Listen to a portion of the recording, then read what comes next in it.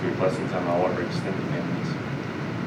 Encourage our time this morning and invite your presence with us. In the name of Jesus, we pray. Amen. All right. So let's open up to Mark chapter 11. That's where we'll start today. And I'm just going to read the first almost, 2/3 of this. And then we'll come back and circle back and talk about it as we can. So I'm going to read Mark 11, verses 1 through 25. Okay? And then we'll come back. So, here we go. Mark 11, 1. So when they were approaching Jerusalem at Bethphage and Bethany, near the Mount of Olives, he sent 2 of his disciples and said to them, "Go into the village ahead of you, and immediately as you enter it, you will find tied there a colt that has never been ridden. Untie it and bring it. If anyone says to you, 'Why are you doing this?' just say, 'The Lord needs it, and will send it back here immediately.'"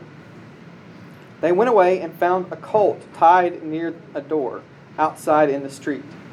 And as they were untying it, some of the bystanders said to them, "What are you doing untying the colt?"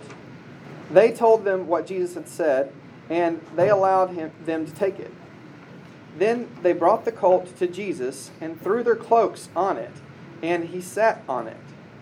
Many people spread their cloaks on the road, and others spread leafy branches that they had cut in the fields.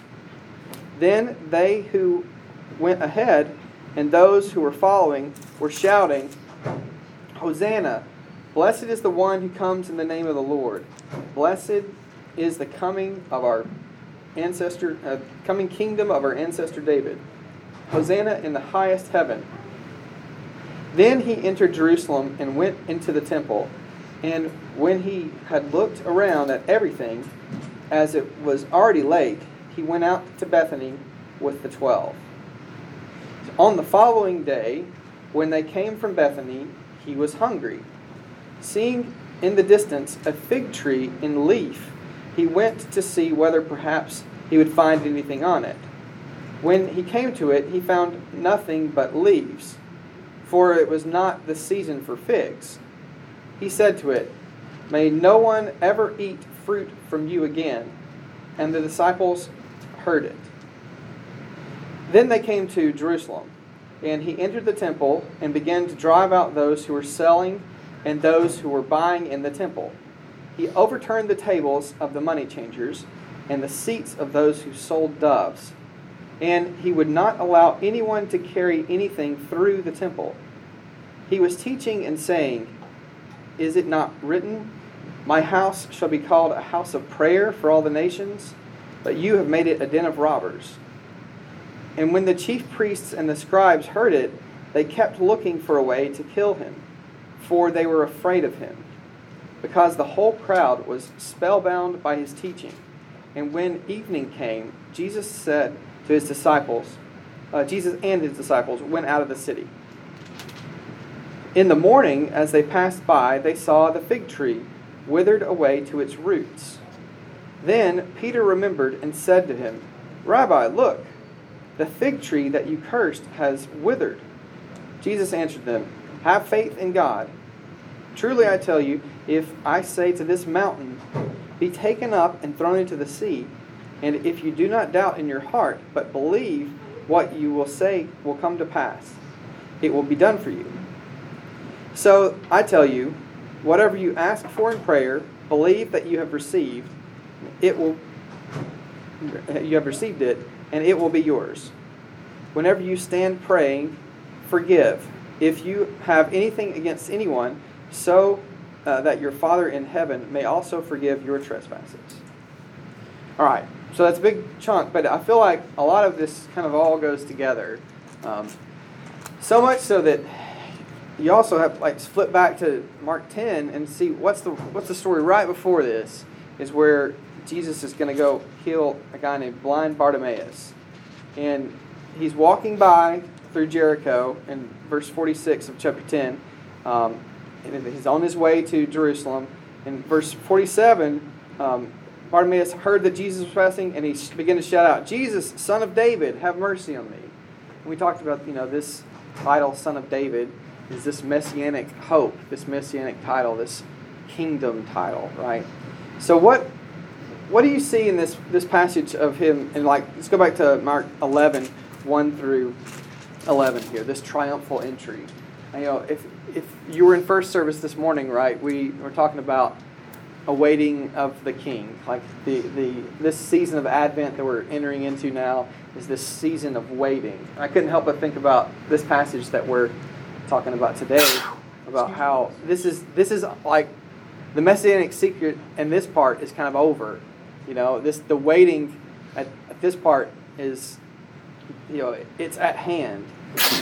What do you see in this passage? What are things that you've heard about how this triumphal entry is Jesus' announcement of his kingdom, like of his arrival? What's he doing here that portrays him as a king?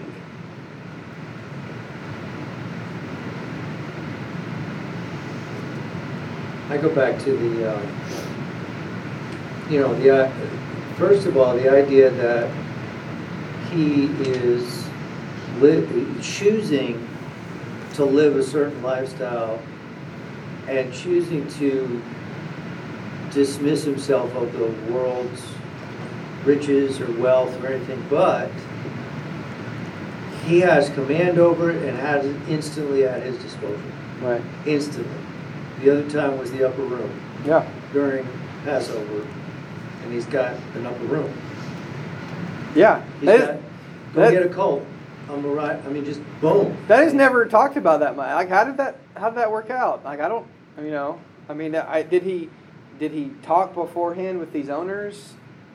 Did they know beforehand? I don't know. I wonder, did they have a dream? Said it. It goes back and says in the prophets, he will enter on the charger. God probably had a sense of humor, a sense of irony. And those of you that have been to the Mount of Olives and from Bethpage down to Jerusalem, half the road is still there. The street is still there. So you walk down the street. I cannot describe how steep it is. It's just, there's no street in Brentwood that steep. That's cool. All the way down. Now, picturing Jesus taking a colt which had never been ridden and getting on this colt and making your way down the street, mind you. Can you imagine a colt, riding a colt like that? It would be skittish and skidding all the way down the hill. The irony, he by doing this very act, he's pointing what you expected. Right. This is not what you expected. Zechariah has 14 chapters, and so Zechariah 9:9 says this. It says, "Rejoice greatly, O daughter of Zion. Shout aloud, O daughter Jerusalem. Lo, your king comes to you. Triumphant and victorious is he. Humble and riding on a donkey, on a colt, on the foal of a donkey." Verse 10 says, "He will cut off the chariot from Ephraim, and the war horse from Jerusalem. And the battle bow shall be cut off, and he shall command peace to the nations. His dominion shall be from sea to sea, and from river to the ends of the earth." From the root. So, Zechariah has kind of two different parts. The first part, 1 through 8, is some oracles and some visions. And then 9 through 14 is this new part where it kind of enters in. It talks about this God as a divine warrior going to come and help redeem Israel from their captivity, from their exile, right? So perhaps there's allusions like you're talking about to this and this divine warrior, but he's not the divine warrior that they're expecting, right? not with a sword in his Right. hand and riding that charger, instead riding a colt down that steep hill. Right. There'd be no presumption that he was an earthly king. He had to have some way, because he knew there'd be a huge crowd and everything like that, and people want to make him a king. This is not threatening to the Rome. I mean, it's not. He's not coming there to threaten Rome, which is what they want. Right. They want him to come threaten Rome. It's like, okay, I'm going to show you how not threatening to Rome I am. He's definitely coming, not with this a band of soldiers, but there's some. If you're here last year on Palm Sunday or the year before, I forget. Lee Camp did a really beautiful sermon about this, and how he said that this is a passage that reminds us that there's room for satire as a Christian discipline, And I just remember that really stuck out to me because I'd never heard that before. But this is not what they're expecting. But there's messianic tones here. I mean, absolutely unmistakable, claims to be a king. So one of the next ones, this they're laying down their coats, their cloaks. In 2 Kings 9, verses 13, or let's see, let me back up. There's this guy named Jehu. He's one of the kings, and he is anointed. And in 13, they said they hurriedly took off their cloaks and spread them for him on the bare steps, and they blew a trumpet and proclaimed, "Jehu is king." I mean, perhaps that was but this act of taking off your cloaks and putting them on the ground or waving these palm branches are an act of kingship. And also, the other phrase, what are they yelling out? They shouted what? Hosanna, blessed is the one who comes in the name of the Lord, blessed is the kingdom of our ancestor David, Hosanna in the highest.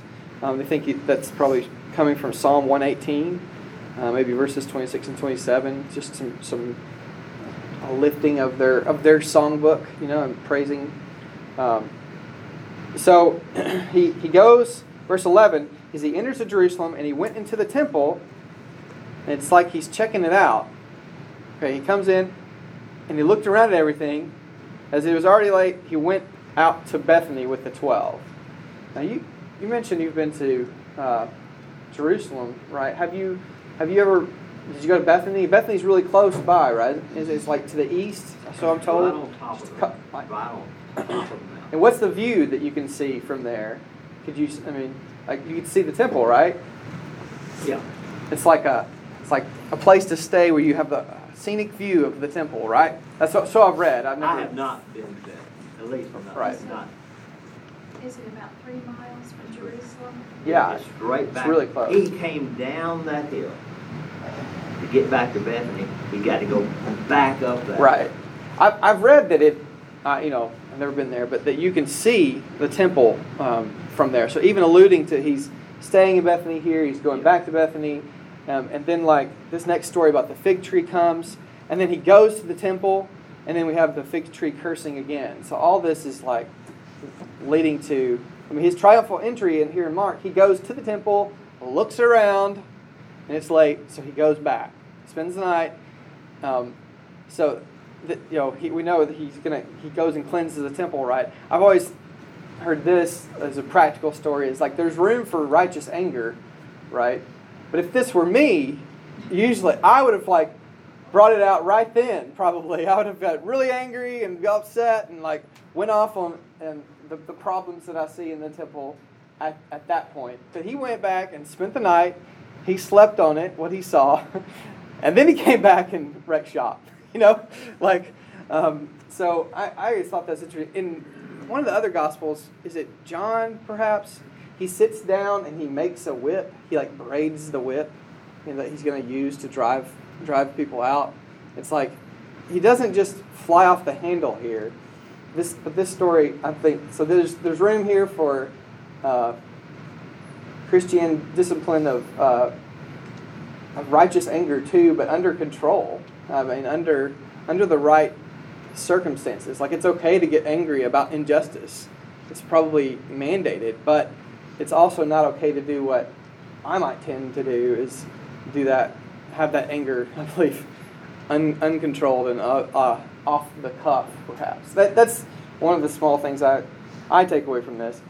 So here's the next part about the fig tree. All right, so he comes to the fig tree, verses 12 through 14, and poor little fig tree. It's not even the season for figs, it says. And Jesus says, "May no one ever eat fruit from you again." and his disciples heard it. What did the poor fig tree do? You know? So it's just setting up the next part. Then he goes into the temple, right? And he sees the people who are buying and selling.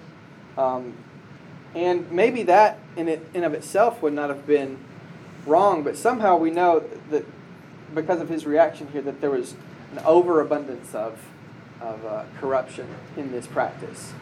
Perhaps taking advantage. Later on in the end of 12, he chastises leaders, scribes and Pharisees for taking advantage of widows, devouring their houses.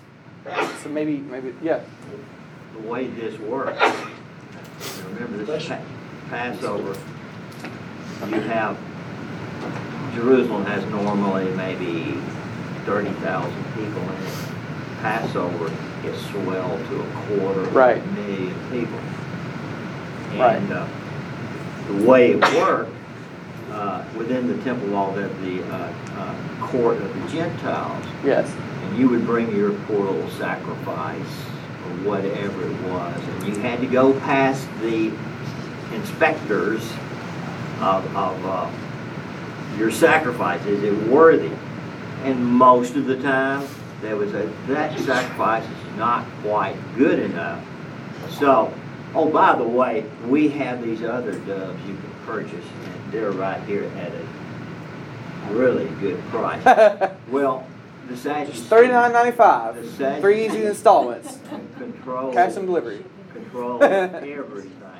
And they're the ones that got the profit from, your sacrifice is not good enough. Go here and buy this good sacrifice. And first of all, they were in the wrong place. You got 250,000 people up there on the Temple Mount. Right.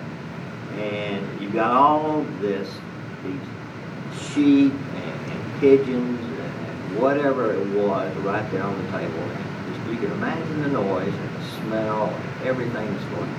Jesus, it was against the rule for number one to be up there in the Gentile court and have all this. So he was within his right. So what he's doing, he's really making the Sadducees and the rulers, that's where they got their money, really angry.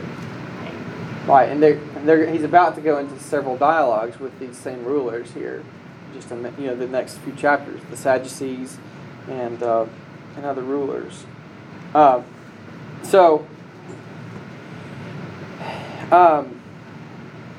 When he comes to this, he alludes to, my house shall be a house for prayer for all the nations. I looked it up. That's from Isaiah 56:7, and then in Jeremiah 7:11 it talks about this den of robbers. So perhaps you've made it a den of robbers.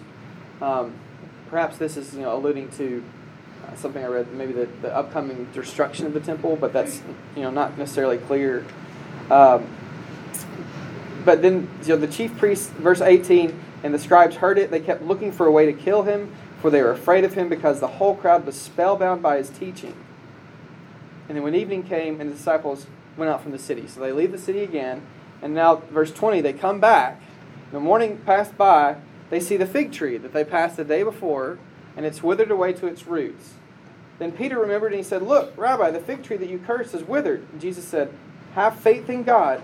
Truly I tell you that if you say to this mountain, be taken up and thrown into the sea," then he goes on and talks about this really impactful thing about prayer that I want to talk about here in a second. But what about this fig tree? Why is this so? This is such a random thing about.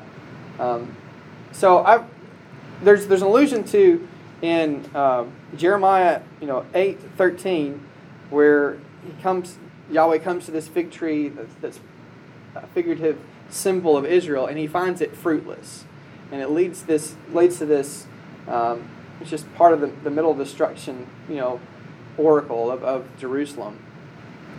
I've heard it said, read that if Israel had a state flag or a country flag at this point on it, they perhaps would have a fig tree on that flag, because their symbology was really tied to this image of a fig tree. Like, they would understand that this fig tree that is symbolized here is probably like symbolic of these leaders And then it goes on. These people will next question him right in this next part, and so it's symbolic of his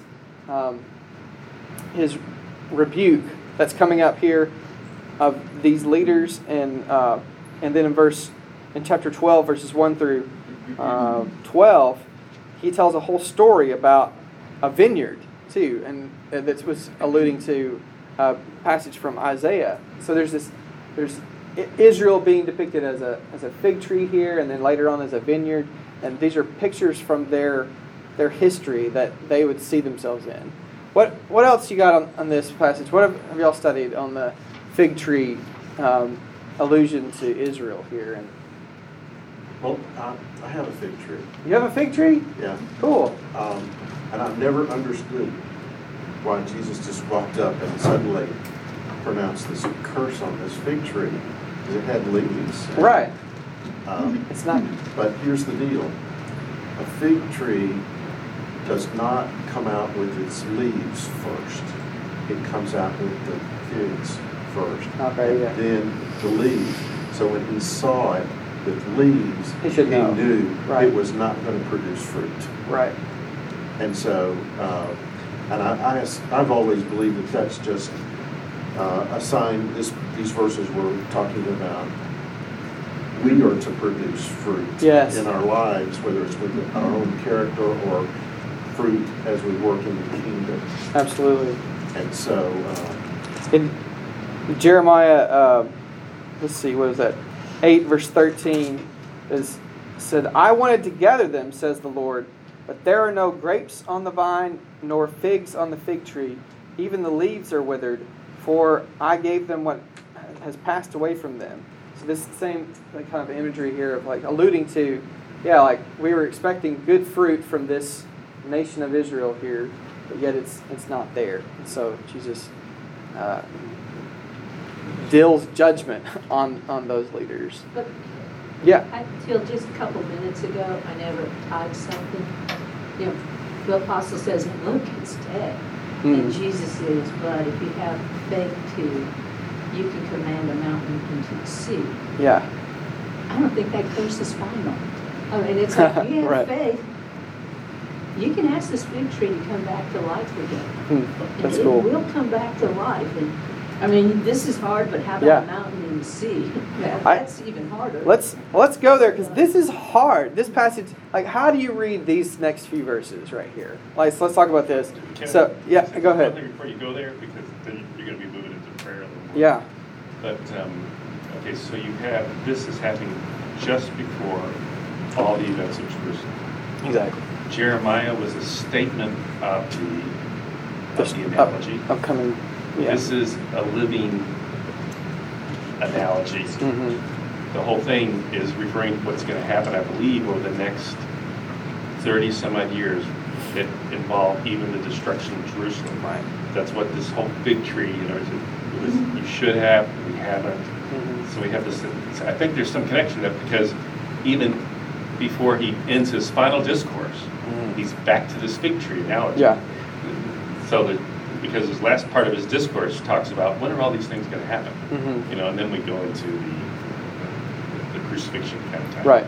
So I think there's something here which seems really weird, because you've seen me at the shop throw Yeah. drills away. It's like, Right. it didn't work when I needed you to. You know, Right.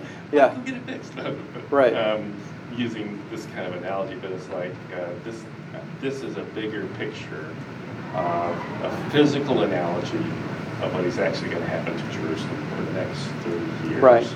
And it was time that you were Mhm. there. Maybe. Yeah, and there's something about too he's in this position as this king entering into Jerusalem, pronouncing judgment on Jerusalem with this fig tree analogy, and he goes in, he cleanses the temple.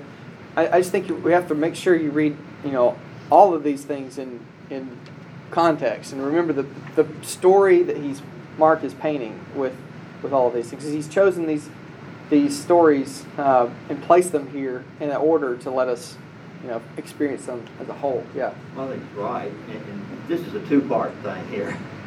First part, cursed fig tree, as Wayne says, is not produced fruit. Mm-hmm. And implications as to to what you're talking about, destruction of Jerusalem, but also a broader implication as to the children of Israel.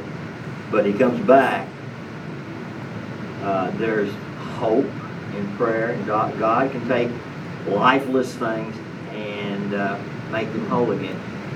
And with the danger of over spiritualizing everything, I see a deeper implication for us. You know, Josh talked about that father who lost his two sons and the hopelessness. You know, God can redeem hopeless, dead things. And that's good news. Absolutely, yeah. And I think it's important to remember too that this cleansing of the temple is sandwiched in between this fig tree thing. So he comes, sees the fig tree, curses it, cleanses the temple, and then it happens afterwards. He comes back and they see this fig tree again. And so I think that cleansing of the temple being sandwiched in between helps us understand what the fig tree symbolism is about. It's having to do with the leadership in the temple and all the corruption of Israel. If you just read it together like that, it kind of, hang with it. I may have missed this, but it's always perplexing about this text when it says that when he saw the fig tree, he saw that it had leaves, one thing expected fruit. But then it comes next and says, but it wasn't the season for figs. I just thought he didn't like fig trees like I don't like fig Newtons. I mean, what is he really talking about when he just says it's not the season for figs? But wouldn't he have known that already? Or was he looking for something out of season? I don't know. I mean, I think he knew that it wasn't going to have figs, but it's still, maybe that's the point. Maybe it's the point of his, you said about fig trees. I don't understand fig tree anatomy or sequence of fruiting. But you said that the fruit comes first and then the leaves. Yes, and which is the only tree that I've ever heard of that does that. Right. And as far as the seasons go, it can be up to 3 times a year. Okay. The figs will ripen and either fall off or be picked, and then they'll come back with another crop, and then in the fall, if it's still good weather, they'll come back with a third crop. Right. That's cool. But so, I mean, I guess that's maybe why he was going to look and see, are there other, Mark also is alluding that it's not the season for figs.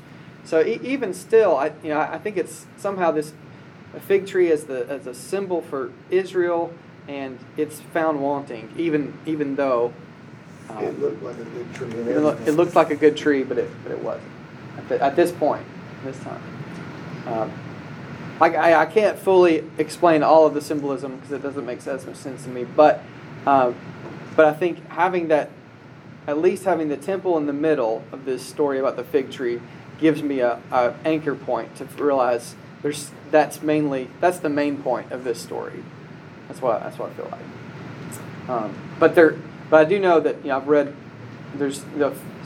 Israel uses their symbolism as a fig tree is strong. With seeing them, they would see themselves as this fig tree, probably. Well, So- we get I have no clue as to how it's going to happen. It Right. alludes to in Romans Mm-hmm. that will be grafted grafted back in. Now, Right. I don't know how that works, Right. but I think there's probably.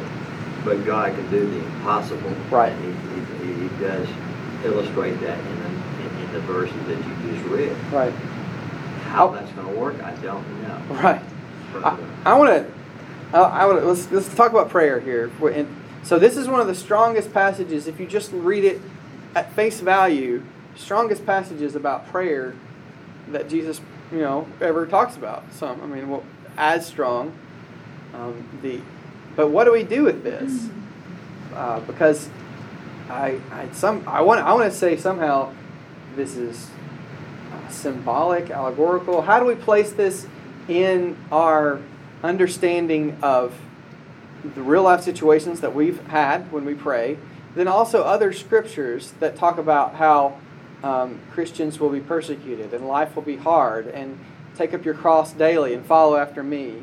Things like this. So let's read. So he says, Jesus in 22 says, "Have faith in God. Truly I tell you, if you say to this mountain, be taken up and thrown into the sea, and if you do not doubt in your heart, but believe that what you will say will come to pass, it will be done for you. So I tell you, whatever you ask for in prayer, believe that you've received it and it will be yours.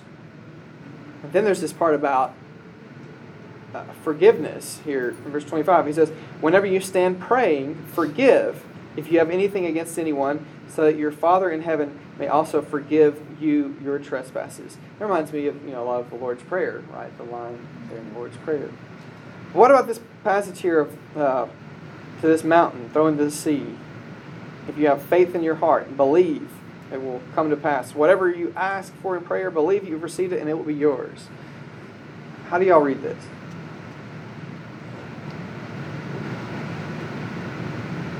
It's comforting on one hand, but it's also confusing on the other.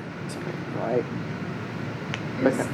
Is he maybe, it's all within that passage about the temple and turning the tables over and the fig tree and everything else? Is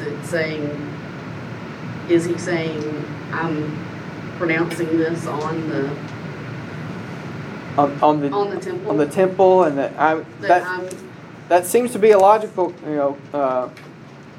move and then in the context.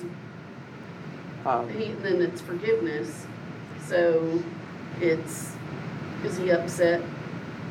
Does he realize he's upset and he's asking for forgiveness? I always wondered, I'm like, is he asking for forgiveness because he was angry, or is he saying? I don't know. I don't read it that way. I don't read him. I think he's teaching us about prayer. I do think in verse 25, to me, it sounds very similar when he taught us in the Lord's Prayer, forgive us our trespasses that we may, Okay, Andy, as I'm thinking about this, although we have all these, and I just spoke some while ago, deeper thinking about what the fig tree and Israel and future curse may be, the only part that Jesus picks up on to discuss what the fig tree was about in this passage has to do with, okay, he cursed the tree, he had the thing happen, they come back and they ask about the tree. Look, he goes into the one reason we know for certain the tree was cursed was to describe this event concerning faith, which makes this even more challenging. This is the only answer he's given us about the tree right now, is that if they go, hey, we're amazed that this thing is cursed. His answer is, have faith in God.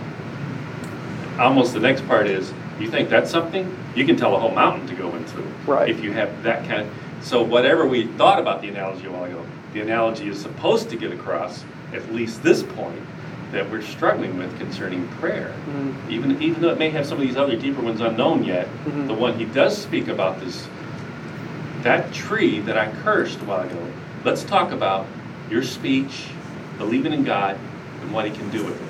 And let's move it into the realm of prayer. Your prayer, your speech, faith in God. That's one thing we do know the analogy. Here's one thing I'll throw out to you, though, is have you ever asked for something in prayer and believe that you will receive it and it not be yours? Yeah, there's the stuff. Have you? I have. So what do we do with that? Are we not faithful? I think we have to read this in context of our Christian experiences, church history, and the whole other teachings about prayer and the promises of persecution, the promises of hard life, promises of God's presence with you no matter what. And I think you have to read that all in context, because I think for me it's dangerous just to say, oh well, but for here in this point, maybe we just need to stop there. In this situation, he was pointing out this fig tree it died because I have a lot of faith in God. I like in verse 22 it says, have faith in God. Jesus is always quick to point to your faith in God is what heals you. I don't know. Anyway, I feel like it's a challenging passage, and it's encouraging in that having faith in God makes your powers more effective. Is that what you mean? It seems to allude to that. Well, Mick, all these passages are metaphors for something. Sure. Jesus used hyperbole. Absolutely. And That- all we have to come across ways with- of illustrating other things. So here we go. We read this, then we get to this passage. Now this is That- uh, now this part is literal right here, yeah. This part is literal. This part is figurative. And we need to get into the context. Absolutely. Of what Jesus is talking about. Now it's possible. I don't know how. Maybe he gives you bulldozers. Go Yeah. to it. I don't know. Yeah. But we get in danger when we mix these passages up. What is here? What does this mean to us? The implications. So we need to get back to the context. I know, and I think that's very helpful for me because I want us to not look at this passage and be like, well, my prayers are no good because I've never prayed and seen a mountain fly into the. I mean, I guess you just have to live long enough. Right. I have had God give me what I asked for. Absolutely. And then I've had the implication. Right. So some of that's, like Solomon asked for wisdom. Sure. He got it. Right. He got a whole lot more responsibility after that too. Absolutely. A heavy weight of the greatest kingdom on earth. So I've learned to ask God for things, but also in the same time, okay, God, what am I really asking? Right. And I'm ready to hear the implications of what I'm really asking before I really ask it. Right. Also, I think, when we pray, we expect it to be answered instantaneously. Right. Yeah. And our timing is not the same as God's timing. Right. So, one thing that I pray about, I would love to see it happen instantly. Mm-hmm. And I would love to see it happen in my lifetime. I've had to accept the fact that it may not happen in my lifetime, but that doesn't mean that I believe in less that it could happen. Right. Cool. Thank you. Wasn't the majority of Mark's benefit to the apostles? Like it was his whole discipleship of the apostles. So the lesson here was for the disciples, right? Like it was for them, for the apostles to learn faith, because he still didn't see them have the faith yet. You're making the point that we are saying, hey, let's put this in the bigger context of what's going on in the gospel. That's good.